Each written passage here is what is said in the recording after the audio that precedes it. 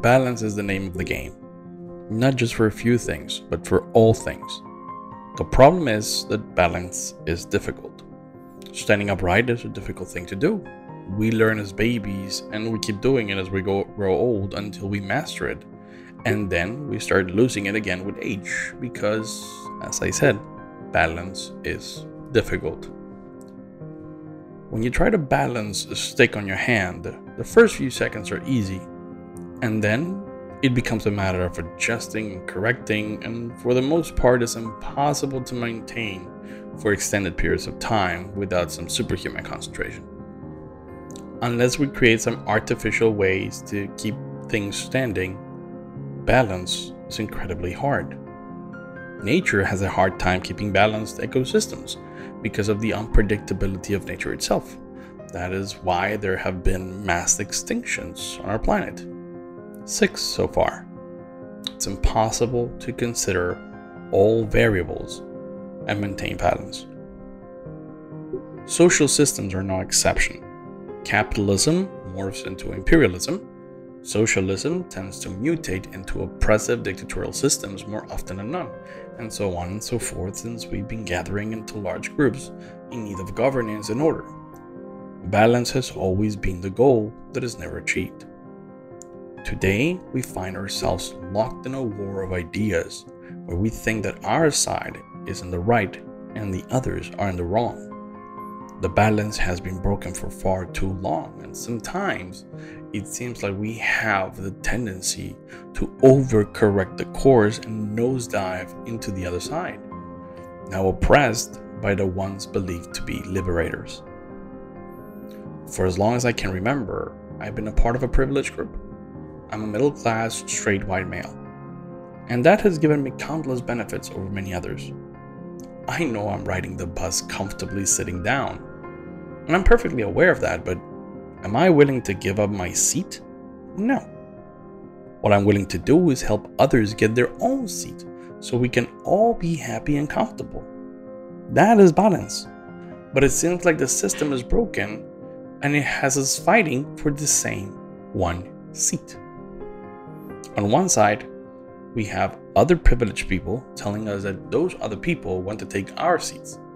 And on the other side, we have the opposite, people willing to take the seats with violence in order to claim that one seat for themselves. And the few reasonable voices in the middle asking for all of us to build a better transport systems with seats for everyone are silenced in a sea of insults and violence.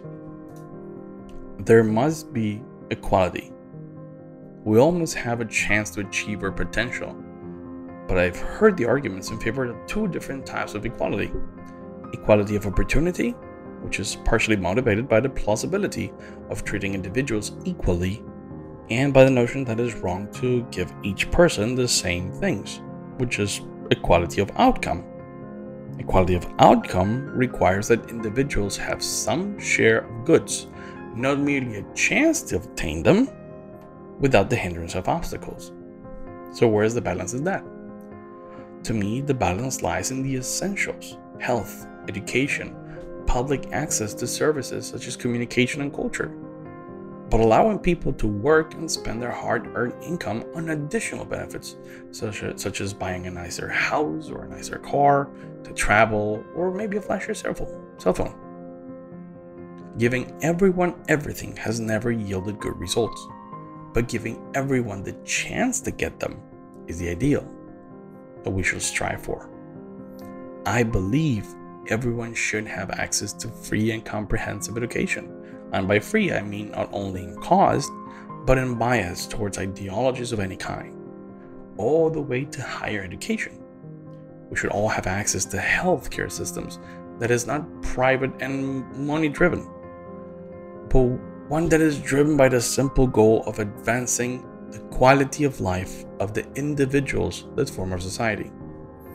I believe in a free internet system that allows us to communicate with the world, uncensored and accessible to all people. I believe in the capacity to identify freely as you wish, unbound by something so silly as gender, where identifying as male, female, non-binary, or any other is irrelevant as part of your worth in society, and that your worth in society is based on merits, on your deeds, on the good things you do for others, not on the color of your skin or the chromosomes in your DNA. I want to live in a society where power is used to serve one another, not oneself. I want to live in a society where we stop looking at politicians as people with power, but as people with duty, honor, integrity, and responsibility, well-educated, service-driven individuals, not just some illiterate schmuck that all they want is to feel big and powerful, but their ideas are small and bland. But all that is fantasy. We are not a balanced species. We are as aggressive and sectarian as their chimp cousins, but evolution gave us a brain big enough to destroy ourselves. Nature will try to balance the equation once more. The thing is that this time, we are the ones that are the variable that needs to be corrected. We are the glaciation. We are the massive volcanic eruptions. We are the meteorites. We are the climate change. Robert Oppenheimer once quoted Krishna in the Bhagavad Gita in reference to the decision to drop the atomic bomb on Japan, and it best sums up who we are as a species. And now I am become death, the destroyer of worlds.